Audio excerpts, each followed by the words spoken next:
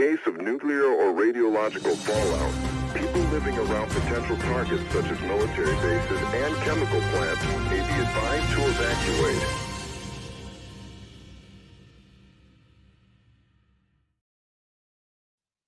Well, hello, Sublation Media viewers, media readers, media. It's I, Douglas Lane. It is I, Ashley Frawley. And we had a little bit of a technical difficulty. I think what happened was I hit the go live and then end broadcast button all in one go, like click, click, click, or something along those lines. So we were like maybe live for a second and then we were off. I believe that's what happened, but I'm not exactly sure what happened. But we are now live, and today we're going to be discussing UFOs, the recent revelations that the United States government supposedly has alien spacecraft, and the concept of the PSYOP. Ashley, how are you doing today? All right. So as I was explaining in our first aborted broadcast, although I am a sociologist, I am a sociologist, and my interest in UFOs is 100% a guilty pleasure, has nothing to do with anything sociological, except that perhaps I find conspiracy theories very interesting in the sense that, when it comes to Posadism, as we put in the thumbnail, the idea that after the revolution, everything will be fine, and then taking that to apocalyptic proportions, or the right-wing version of conspiracy theory, which is that without some distorting influence, everything would be fine. Delete the bad evildoers who are pulling the strings of society, and society would be just fine. So I find these kinds of poles of conspiracy theory, not really conspiracy theory, but sort of millenarianism and apocalyptic thinking very interesting. Yeah, I do too. I have to confess that when I was younger and back in the 90s, I was absolutely fascinated and obsessed by the possibility that flying saucers were real.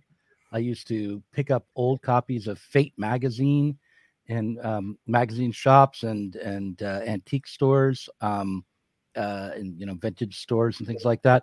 I read Terence McKenna, and I read Robert Anton Wilson's Cosmic Trigger, and I read the Project Blue Book, or at least tried to. It's a big thick book about the Air Force files on UFOs, Angels and Aliens, the Sirius Mystery.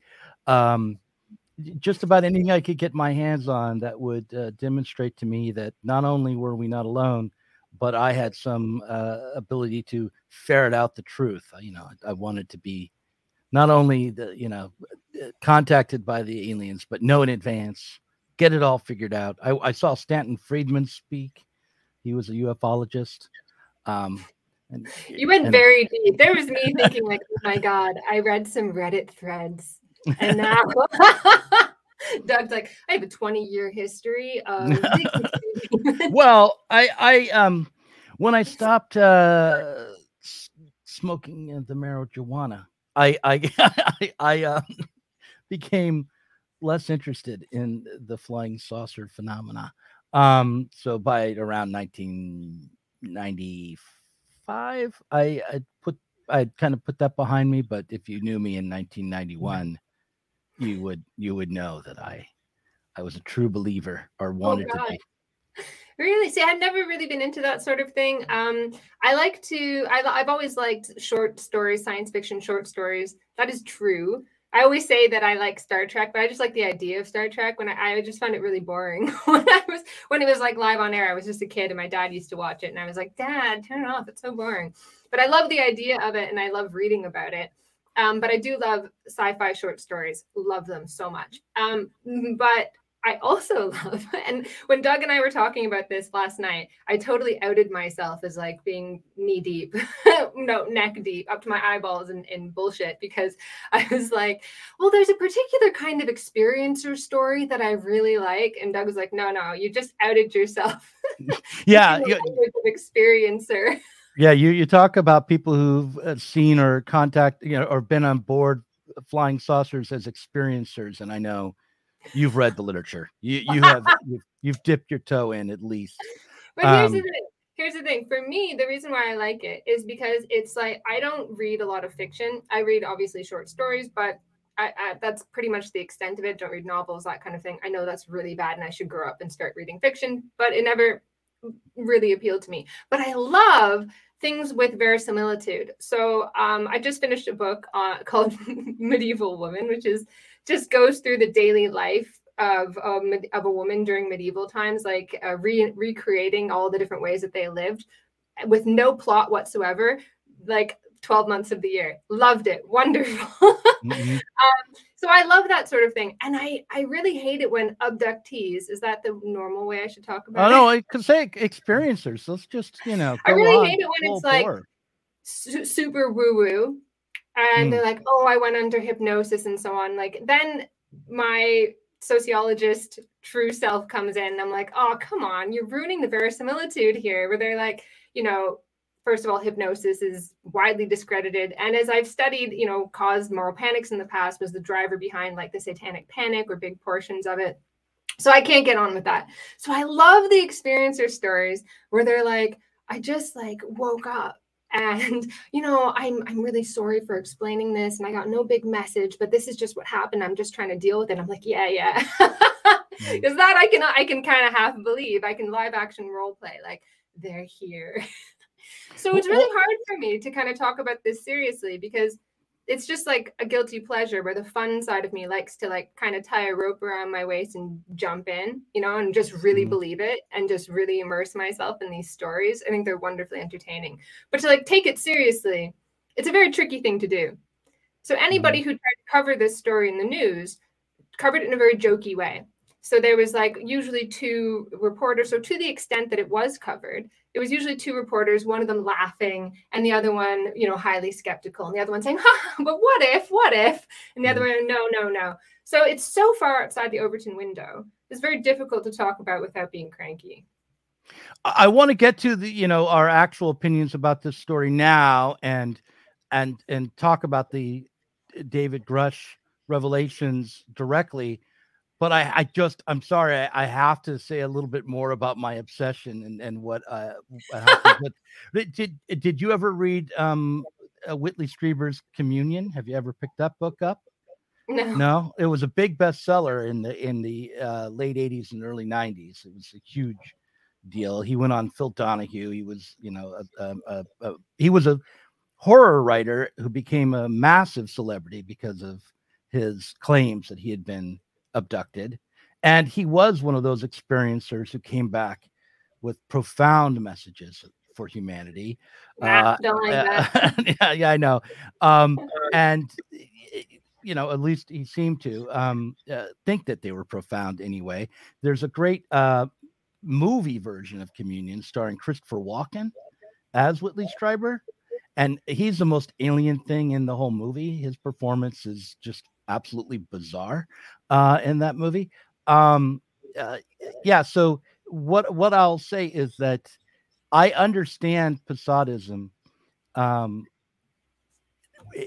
thoroughly because when I was in my 20s, I was like dedicated kind of anarcho-communist type, and definitely thought that if only we could talk to the aliens, they would set us all straight. We could figure out how to live together. We'd overcome all of these, you know, hierarchies and authoritarian tendencies, and join the cosmos. And you know, who knows? Maybe there are multiple dimensions. Maybe synchronicities play a part of it. Yeah. So that's the like sociological thread where it's like wish fulfillment, where you can see how Posadism brings together this sort of desire for like something big to happen, and then like a revelation, the sort of like quasi-religious, like we all but secularized, you know, we all sort of ascend into heaven kind of thing.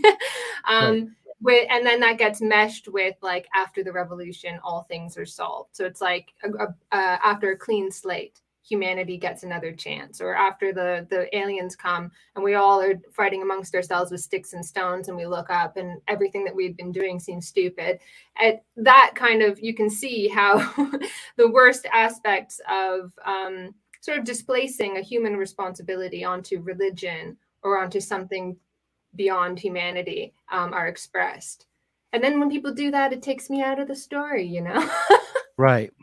I want to point out that while I was researching for this, and I'm actually writing an essay that I hope to make into a Critical Cuts video by Thursday, about Slavoj Žižek and ideology in UFOs. And I found someone else had already written about this. A young woman named Carmel Koblenz has written for Confluence, which is a student publication at NYU. And she is writing about Slavoj Žižek and Stephen Greer, and how both Žižek and Greer helped her with her spiritual awakening, and the how she's reached out to or discovered higher forms of consciousness. She talks about communicating with her spirit guides through signs and synchronicities. And, you know, if you look into it a little bit, I just kind of glanced at who she was. She's a young, 20, maybe 21-year-old NYU student trying to figure out the world. I think that like UFO stories and trying to find a higher power and some guidance in the world outside of your family, like in the contemporary moment, like it serves as sort of function to help certain kinds of young people come of age to reach out or think that they might be in a universe which has it secretly gives a shit about them. Like secretly there are spirit guides and aliens and some benign conspiracies working in the background to make sure that they land where they need to land and their life can have some significance. I certainly think that's what the compensatory aspect of my own UFO obsession was. So, I suppose that's the kind of escapism of it, right? So I think that's part of where my interest too is like, I want to escape to a world in which something really big and important will happen instead of the same old drudgery of, working life. And I think that's, for a lot of people, this, when there's like a date attached to a UFO prophecy, it gives people something to look forward to in a world where it seems like there are fewer and fewer of these things. I just read a book about medieval life. Another one of my guilty pleasures is sort of like everyday life and everyday objects, so the history of everyday objects. But anyways, previous cultures, historically, there were many more kind of celebrations to mark the passage of time. And these seem to be fewer and fewer now and hold less and less meaning. And we've seen like uncertain what to do with some of them. So like, Valentine's Day comes around, everyone's like, I don't know, what am I supposed to do here? Isn't this like a corporate holiday? And and so you just kind of, if you're a kind of progressive person, you let it pass by. Easter, people are like, what is this? Like Christmas number 2? Do I give gifts? The meaning behind these sort of the passage of time loses itself, is lost. And so when something has a date, it's something like I can step outside and go into another world, or I will at this point go into another world when there are fewer and fewer opportunities for that. Yeah. Well, shall we talk about the big revelation? Because it could be that everything we said up to this point is entirely wrong. That there are, in fact, alien spacecraft in Area 51. We're living in a universe filled with spirit guides in many dimensions, and it's all about to be disclosed. So let's take a look at let's take a look at the clip. These are retrieving non-human origin technical vehicles, call it spacecraft if you will, non-human, exotic origin vehicles that have either landed or crashed. We have spacecraft from another species. We do, yeah. How many?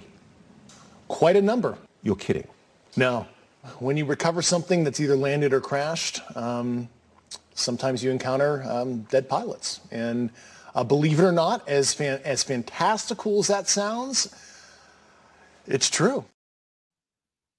Believe it or not, as fantastical as that sounds, it's true. It's true. No kidding. I'm not kidding.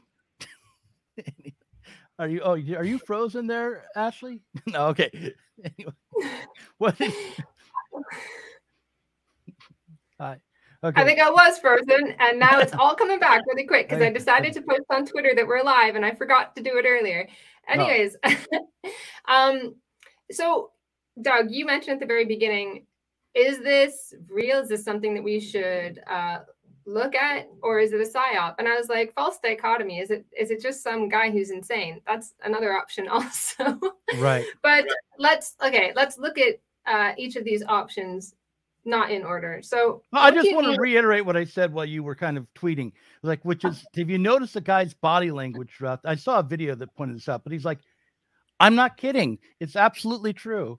Yes, I know it's hard to believe, and he's just shaking his head no the whole time. And it just, there's this quality to his delivery, which is like, I don't know, like it's an improv sketch or some sort of performance. It does not seem authentic to me the way he speaks about this.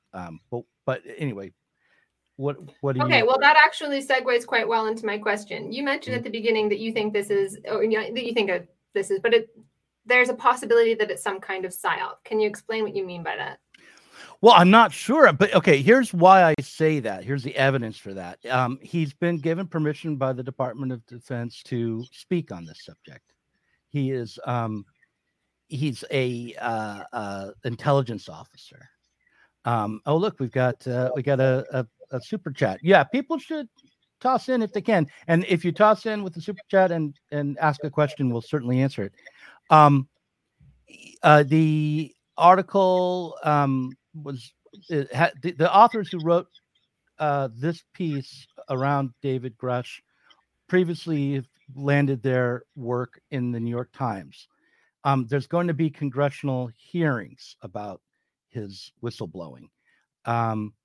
So all of that together makes me think that if the story is not true, and David Grusch knows that it's not true, he's not just crazy, or even if he doesn't know it's not true, but he was fed false information, that this is being done with some intention behind it, that it's not an error. So because he has permission to speak on this topic and to say the very things that he's saying.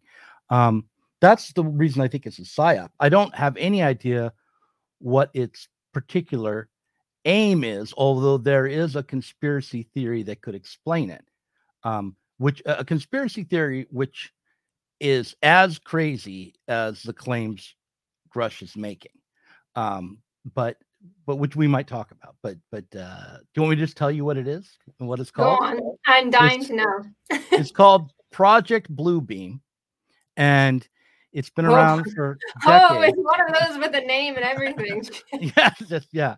And the I forget the French man who originated the theory, but the idea is that the governments of the earth, the UN particularly, I think, but also the United States government, it has been in contact with extraterrestrials, with UFOs, people on UFOs, and they've been given alien technology, which has advanced our ability to make holographic imagery, and they are now using that technology to plan a psyop on all of humanity to create a false religion based around a holographic display of a flying saucer landing and a visitation from outer space. They're going to create the illusion of contact and of there being higher dimensional beings in order to set up one world government and around a religion to eliminate Christianity and all other human religions and to institute total control over the Earth's population. So that's the conspiracy theory, and who they are, who's really planning this, and is deep in the background. It's, as is per usual, I believe, ultimately that this is being blamed all on the Jews. But Surprise. Well, all of these conspiracy theories, if they're not actually directly anti-Semitic, they're formally or structurally anti-Semitic. They have to posit some sort of secret group of plotters and conspiracists who are outside of the rest of humanity, who are deviously unhatching this plot. So this is of course associated with the right, but over time, as sort of the materialist roots of socialism have weakened, and you have all kinds of different socialisms and so on flourishing with long kinds of histories, you get this kind of idea on the left as well, which is why when I teach about Marxism, and if anybody wants to see how I teach Marxism, you can see lectures on our Patreon. But I have a picture of, like, you know, a fat cat capitalist, you know, at a chessboard, and I'm like, no, this is not Marxism. If that's what you are thinking is Marxism, I want you to leave those thoughts at the door. We are talking about a theory of like structures, not bad people who are doing mean, bad things. If we could just get rid of those mean, bad people. No. You start doing that, we're going down a very bad path. Marx is a lot smarter than that. Anyways, but yeah, so you can see this across the political spectrum now. So anybody who thinks of themselves as a thinking person, who wants to kind of question media narratives, can find themselves traversing this kind of path if they don't have a strong sort of materialist foundation. Right. And the thing to note about Project Bluebeam, the thing I find most interesting about it is that it has it both ways. There are extraterrestrials. The government has been in contact with them. There is secret technology being shared, but they're going to create a fake UFO event in order to trick everyone into worshiping these beings from a higher dimension and create total control over the earth. Well, why bother if you're in contact with real extraterrestrials with actual flying saucers? Why bother creating a holographic display of the event? Why perpetrate a fraud? Why not just invite them to just land, since they do exist, and all the holographic technology supposedly comes from alien civilizations anyway? It's like they want to hold on to the idea of these space beings from another dimension who are super advanced and maybe godlike, and at the same time deny it. It's a very strange, kind of schizophrenic, contradictory conspiracy theory, this Project Bluebeam. But it seems to be coming true, Doug. I know. There have been a number of revelations. Right. I mean, if it is a PSYOP, it doesn't mean that the UFOs aren't real. And if the UFOs are real, that doesn't mean this isn't a PSYOP, which means, of course, what are we to make of that? I mean, I guess what we should do is like the boring work of like investigating the claims, seeing where they lead to, asking for actual evidence. No, here's the thing. Here's the problem with the PSYOP theory is that you can't really do that. You can't go and take this seriously and investigate the claims and so on. For it to be some kind of PSYOP, I would imagine that it has to be believed and covered, which it isn't. I mean, maybe like UFO claims are getting more mainstream coverage than would have been the case in the past. That's certainly the case. But as I said, when it was covered in any kind of media, it was in a very jokey kind of slow news day fashion. So it's not like, it was like this great big deal or something like that to try to deflect attention from other issues, because it didn't. And as I said, it's so far outside of the Overton window that you can't really. There are much, much better ways to deflect attention from things that governments do. Much better ways than saying. Okay, so if it wasn't a deliberate PSYOP on the part of the DoD, what do you think explains the fact that this that the UAP unit exists, that government money is being poured into this project? This guy David Grusch comes out of that UAP project, which, like, I think, if I remember correctly, Podesta is part of, and other U.S. politicians have helped to found. And what explains the way in which a small part of the government has been, if not actually providing evidence about UFOs, has been issuing press releases, keeping the topic in people's minds, putting forward the idea that there's going to be a big revelation. I mean, there was supposed to be, they demanded that the Pentagon release all of its information. I think it was a year and a half ago, or maybe 2 years ago now. And there was like a deadline, and the deadline approached. And if you were like me, secretly paying attention to this topic, you were waiting to see if the big day would come where we would all be told that the UFOs are here.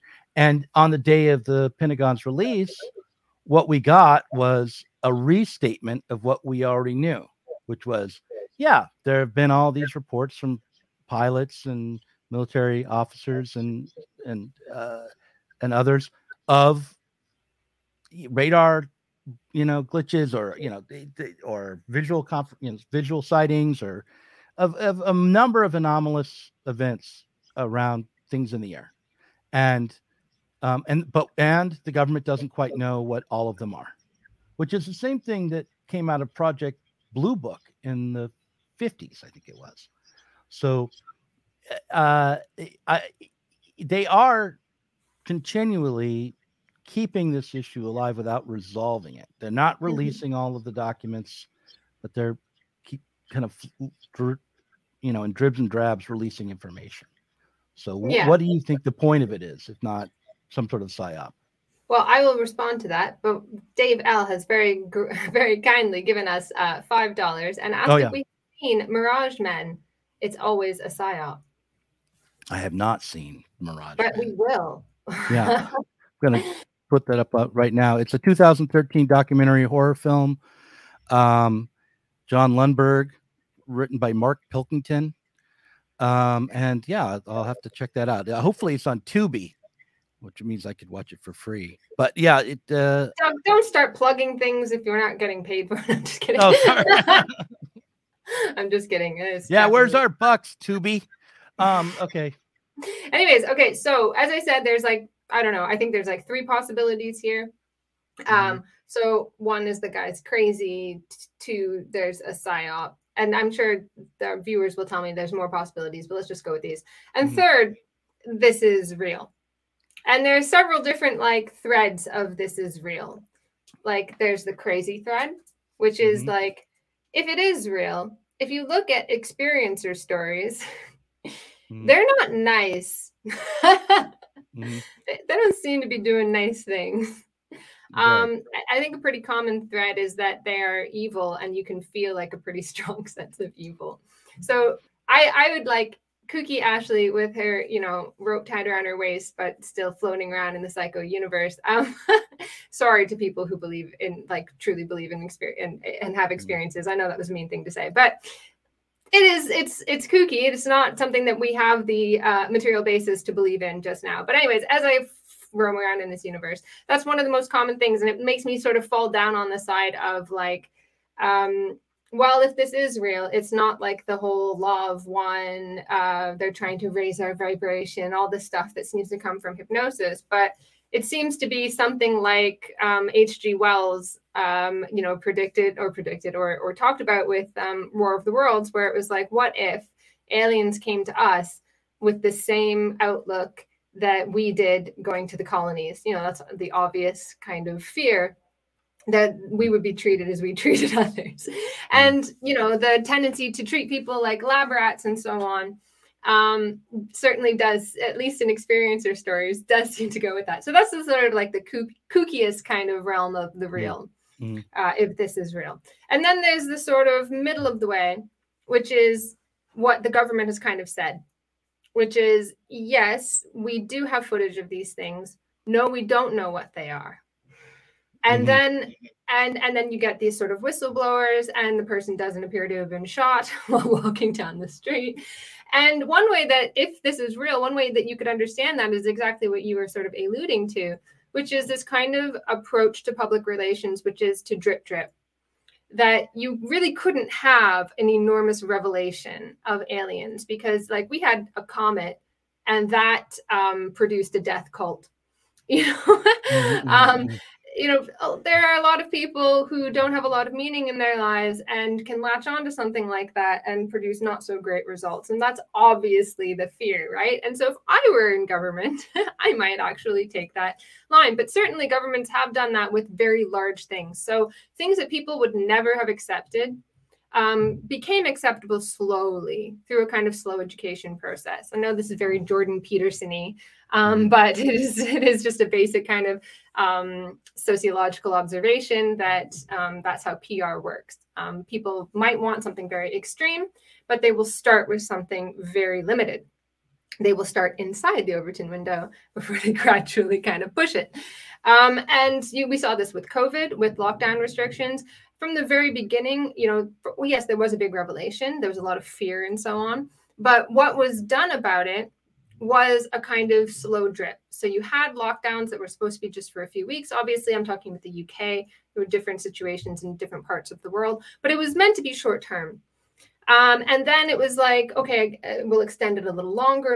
And then what the UK government did was really interesting. They kind of drip fed the restrictions. So there were leaks, constantly leaks. So they would leak information, gauge the public reaction, and then decide which restrictions they were going to go with, which is an alternative, I guess, to focus groups. So this is what they would do. So, if it's real, if there is some revelation to be had, however small, they have to be very careful. I think it's as much as I hate to. Now look at me, I'm defending a government, which I definitely did not intend to do when I started talking, but it makes sense to drip feed the information. So that's also one possibility where, covering this in mainstream press, however jokey, is certainly something different than maybe 20 years ago. Well, look, if what David Grusch says is true, right, then they have been dripping out the information for almost a century, for like 80 years. I mean, it's not like, because, he's saying the Roswell story is true. That actually maybe goes back to the 30s that there have been crashed discs that they've retrieved. And certainly it is the case that since the 40s, the flying saucer phenomenon has been, as it is now, in the popular imagination. This guy, Kenneth Arnold, saw something he didn't understand. He was an Air Force pilot in the skies over Mount Rainier. He came back and reported it. He said the craft skipped across the skies like flying saucers skipping across a lake. And that's where the term flying saucers came from. So it's been around for a long time. It's not actually because of what they're shaped like, but because of how Kenneth Arnold described their movement after he saw actually triangular craft, I believe it was, in the skies over Mount Rainier. The Roswell incident occurred in 1947, right? So, yeah. But for us whose brains stopped developing circa the year 2000, 1947 was 50 years ago. So, but I think I said nearly a century, which was thinking it was about 80 years ago. But in any case, it's somewhere between. Yeah, what would that be? If it was happening in 43, then that would have been 80 years ago, and so 76 years ago. I assumed that you were referring to like all sorts of things that happened in the course of the 20th century. Not just I was thinking Roswell is one of them, but yeah, it could have been as far back as the 30s. I think there were even some other myths or legends around crash craft around them, and. If you go deep into it, there are Bible stories that possibly are referring to flying saucers and so on. So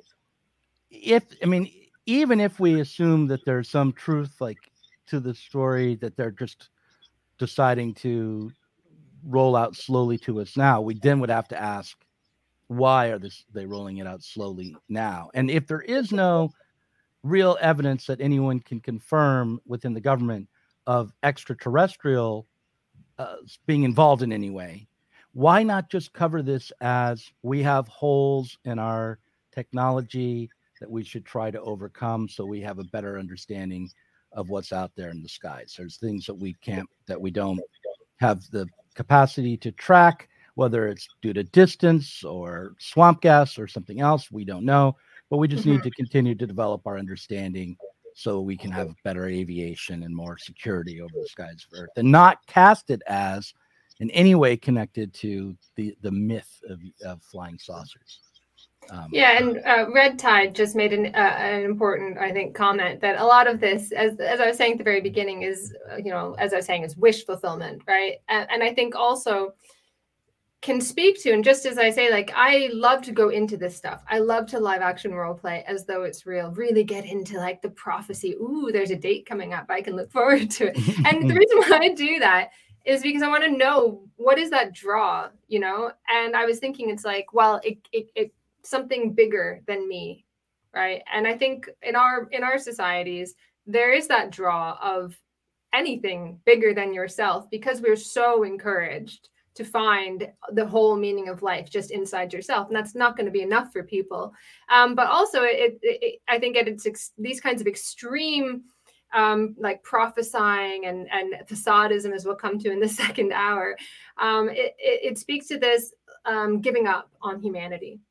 That, well, human beings we won't be able to save ourselves. Something else has to come in and save us. This sort of like Deus ex machina will come in in the last hour and save us all, because we can't do it ourselves. So I think when people kind of go in that direction, it's kind of a loss of faith in humanity, that maybe we'll be the ones to do this. Maybe we'll be the ones to travel the stars. No, someone has to come in and like bootstrap us.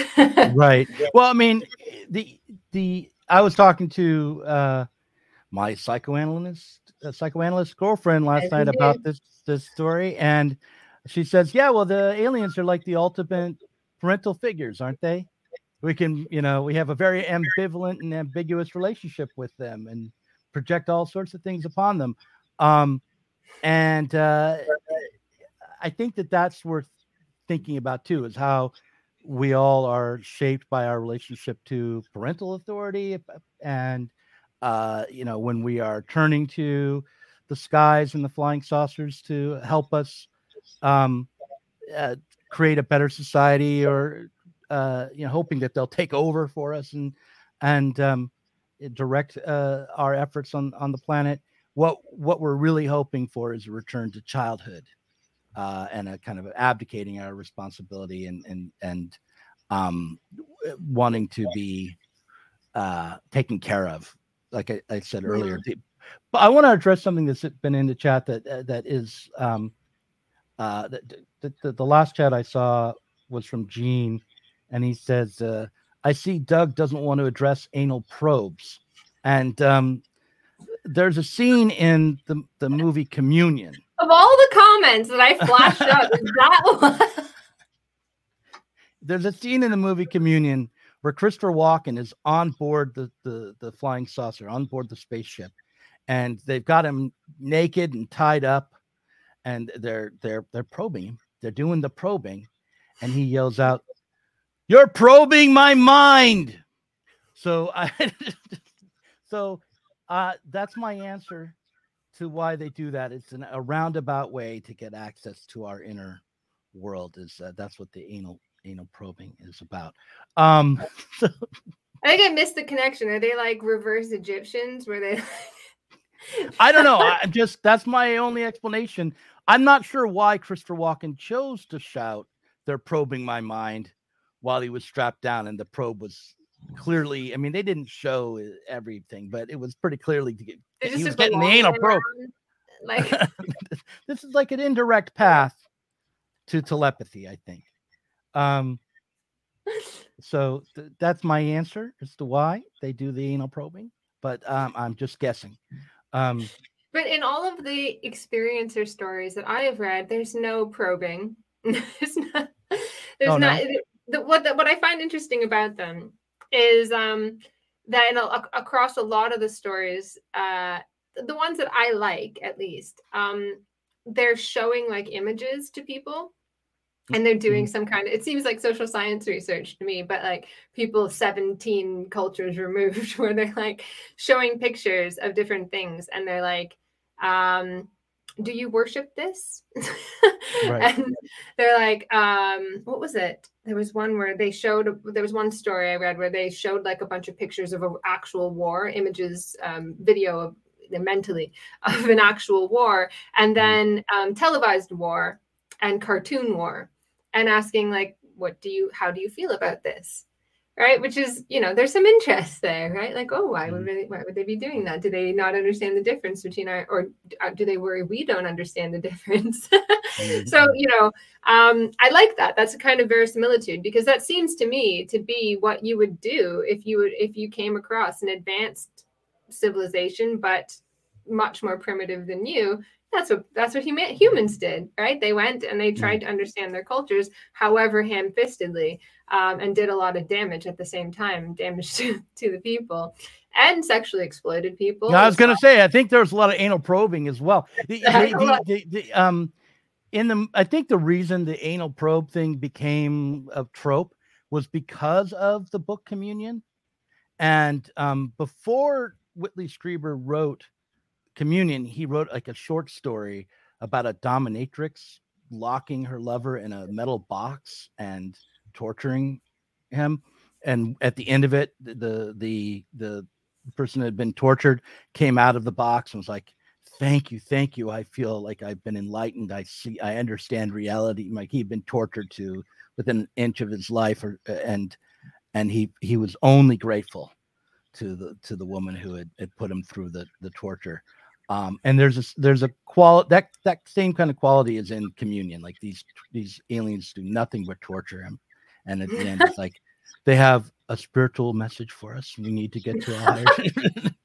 So there's a kind of a BDSM quality to Communion. I think that might be how the anal probing became part of the mythos of the alien experience or story.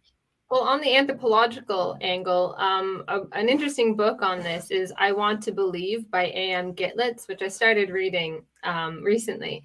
And he makes the kind of obvious comparison to expeditions in the past. But the way that he introduces that is he says, he tells this story about as though it was like early sightings of extraterrestrials going back to hunter-gatherer groups. And he talks about how these hunter-gatherer groups saw these vessels that moved very, very quickly, and the people came out and demanded tributes. And then when they said no more tributes, they got really mad, started killing everyone with very advanced technology. And of course, he was talking about the conquistadors or conquistadors. Anyways, yeah, sorry. I think. Me saying shit out loud and realizing after so many years, you'd think you're lecturing, right? But anyway, what he was talking about, of course, was the early expeditions that landed in South America and caused enormous destruction and murder and all of these sorts of things. So it's not, outside of human experience. And I do think too, like, by the way, someone said maybe people believe in this stuff because of what they've experienced, not because of childhood trauma or whatever. Yeah. So we're going through the gamut here of different kinds of. Yeah, I want to point out that if people join us for the second hour on Patreon, there are doppelgangers who absolutely believe every bit of the UFO story will be speaking. This is our public-facing stream so people don't think we're absolutely insane. But I do want to go through the process of like just granting that this guy Grusch is telling the truth and talking about like what it would actually mean if he was. But go on, Ashley. Yeah, well, I am kind of going through like, what if this is the truth, right? So if this is the truth, one of the things that I've thought about is I really like astrobiology, and this like what was a really fringe kind of area of science. It's become a lot more respectable. But thinking about exotic biology, and I really like the kinds of exotic biology that get out of this idea that life could only ever exist in the Goldilocks zone and so on. Of course, it only exists here because we're the only thing we know exists. It could be all sorts of things, but probably life would exist in very similar forms throughout the universe and evolve in similar ways, right? So you would be subject to all the same elements of evolution and so on. And but things could obviously take a different pathway, a very different pathway socially. If you have an advanced civilization that develops language and communication or symbolic communication of some kind. And so they could go through different kinds of pathways, but it would probably be something similar to what was experienced on Earth. And this opens the door to this kind of utopian thinking that imagines like, maybe things didn't have to be this way on Earth. Maybe somewhere else they were different. So a lot of socialists in the past had thought, now obviously I'm talking about the near past into the 20th century, or maybe the late 19th century, had thought that things like advanced space travel would only be possible with communism.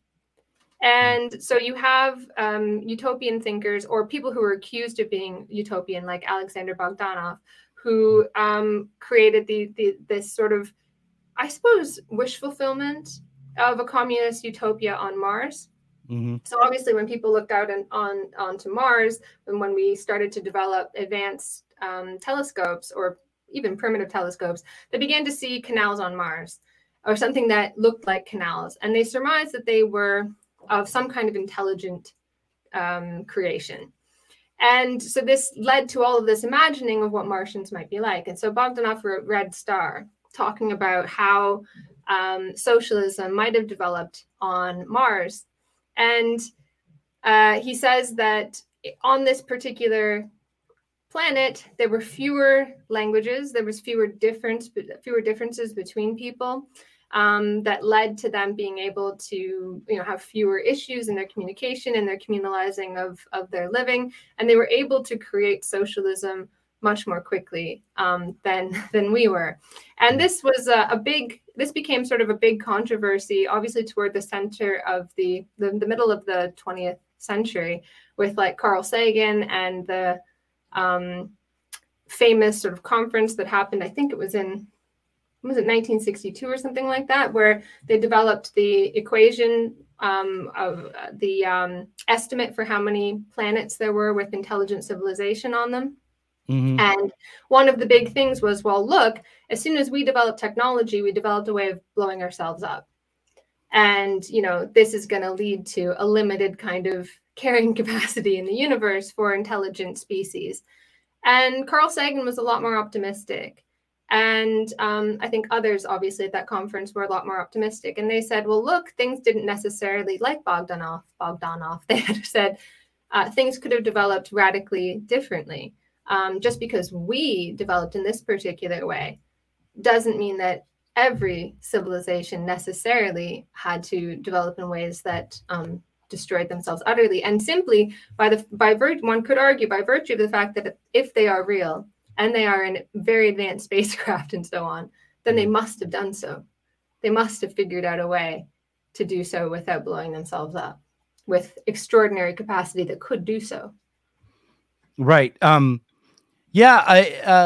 not connected to the Fermi paradox. That story you're just telling. There was like a group of physicists who decided to calculate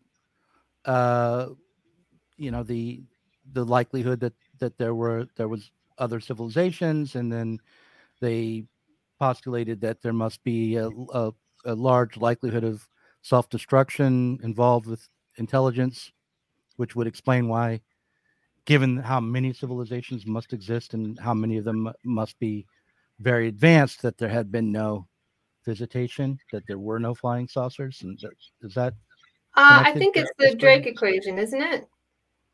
Anyways, anyone who wants to know more details about this, see A.M. Gitlitz, I Want to Believe, Posadism, UFOs, and Apocalypse Communism. But right. I believe I'm talking about the Drake equation, which was formulated in 1961. Okay. In any case, I think that, someone like Sagan is really interesting to me because he certainly believed in extraterrestrial life, right? He was totally dedicated to the search for extraterrestrial life, but he was very deeply skeptical of the UFO lore, and so I makes me want to return to like reading him and hearing what his thoughts were about why the stories of sightings were to be basically dismissed out of hand, even as he was, sending the Voyager spacecraft out to try to discover alien civilizations. But have you read much Sagan, Ashley? No, I haven't. But like every time that I see anything from Carl Sagan, just in the popular culture, I've not really consciously sought it out. I'm like, that's my kind of guy, right? Like humans. I'm a big fan.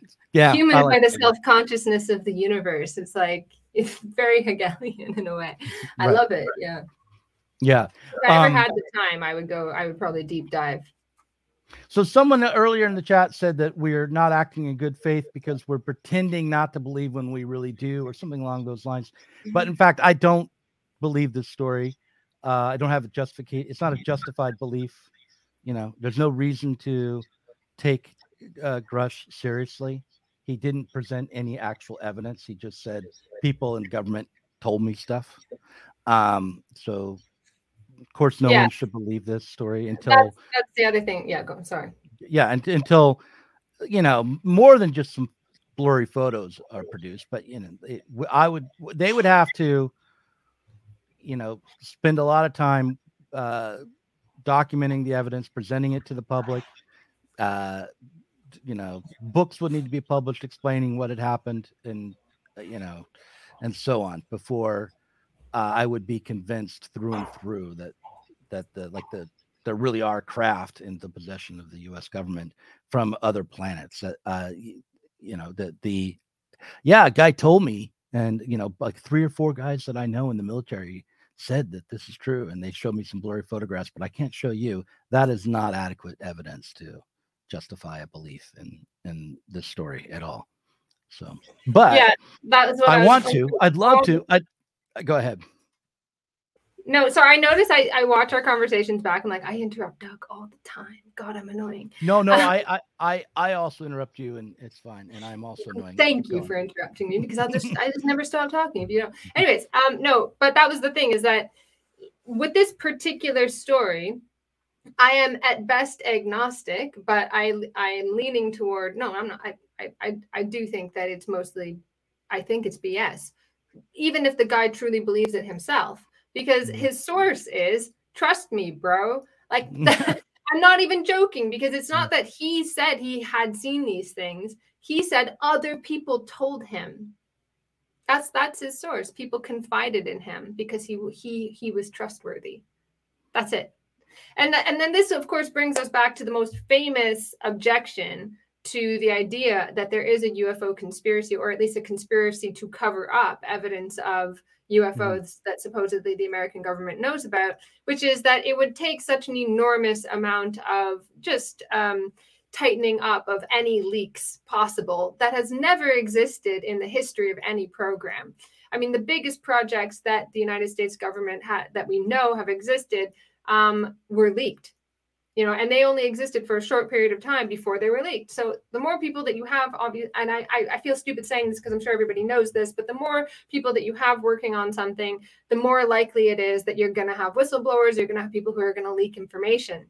And so you just would have leaked. Or on the other hand, maybe that's what this is. Maybe that's what all the stories are, right? The seal is not tight enough. And it's not possible for it to be tight enough. Yeah, and that's historically, perhaps there were campaigns of discrediting by the Men in Black and all of that sort of thing that kept it at least covered up enough that it was at least outside of normal discussion.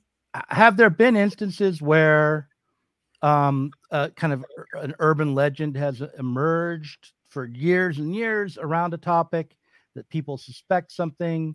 And there are some leaks maybe, but they're not really, they're sort of half discredited.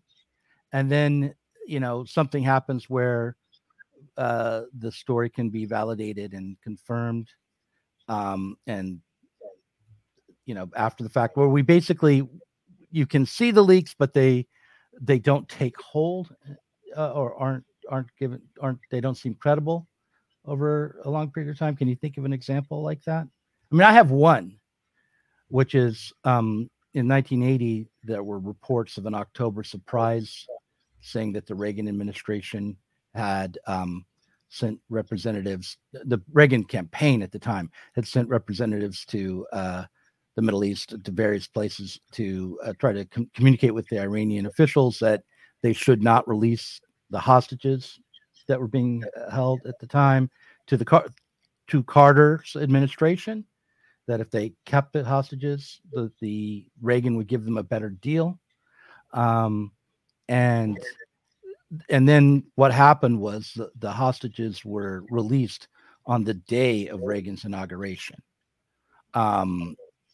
So, and lots of people, even that day, like right around the time of Reagan taking office, believed that he had orchestrated some deal with the Iranian government. And I remember I was asked by like a news reporter at my school. This is a very vague memory, but like, what do you think about the new President Reagan? And I told him what my babysitter had told me, which is, I think he made a deal with the Iranians to keep the hostages. I would have been like 9 years old. So like, it was not covered up, but no one in major media, would report it as a fact. And it was only thought of as a kind of a left-wing conspiracy theory by most people until recently, when the New York Times issued a kind of deathbed confession from somebody who had been involved. But even now, I think, people on the right would debate it, would say, oh, no, it's not true. It's just a conspiracy theory. Yeah, when the revelation happens that something is true, it usually happens so long after no one cares anymore. This is what happens with lots of things. Like there's a famous, I've used this example before, so forgive me, but where George W. Bush was giving a speech and he was like, he mumbled under his breath that the war in Iraq was unjust or something like that. Which at the time would have been an enormous revelation that he would come out and say that. No, I wish I could remember the details. But anyways, but nobody cared anymore. He's just some guy who paints badly now and rubs shoulders with various beloved members of the media. So who gives a shit now? So, but again, something like aliens, though, and like discovering life on another planet seems like an evergreen kind of issue. It's not like you could be like, oh, by the way, Roswell was a real thing, Yeah, right. Yeah. But that's what this whistleblower is saying, right? Yes, that is. Effectively, no one cares. So maybe there's something to that. Well, no, but we don't care because it is only, we were told by the guy who can get you weed if you're at a party on a military base. We weren't, nothing really convincing has been said yet. So I'm waiting for an actual revelation to come out of the UAP unit. Mark my words, if there is actually a revelation, I guarantee that's how it will come about. There will be no sudden revelation unless governments have suddenly decided they need to reduce the population or something and don't mind if a whole bunch of people join suicide cults. Do you think that if people, okay, Lev, this is setting up our next hour, because we'll talk about like what would happen if it's true and it was disclosed in the second half. And I look forward to that conversation. I do want to point out that your story about Bush saying under his breath that the war in Iraq was unjust. What happened was he was trying to condemn Putin's illegal invasion of Ukraine, and he accidentally said Iraq, and then he was like, well, that too, I suppose, was illegal, unjustified. Yeah, and the way that he said it was like with great regret. Oof, that too. Right. Like, well, we're better and everybody laughed. What else are we gonna all these thousands of people, hundreds of thousands dead.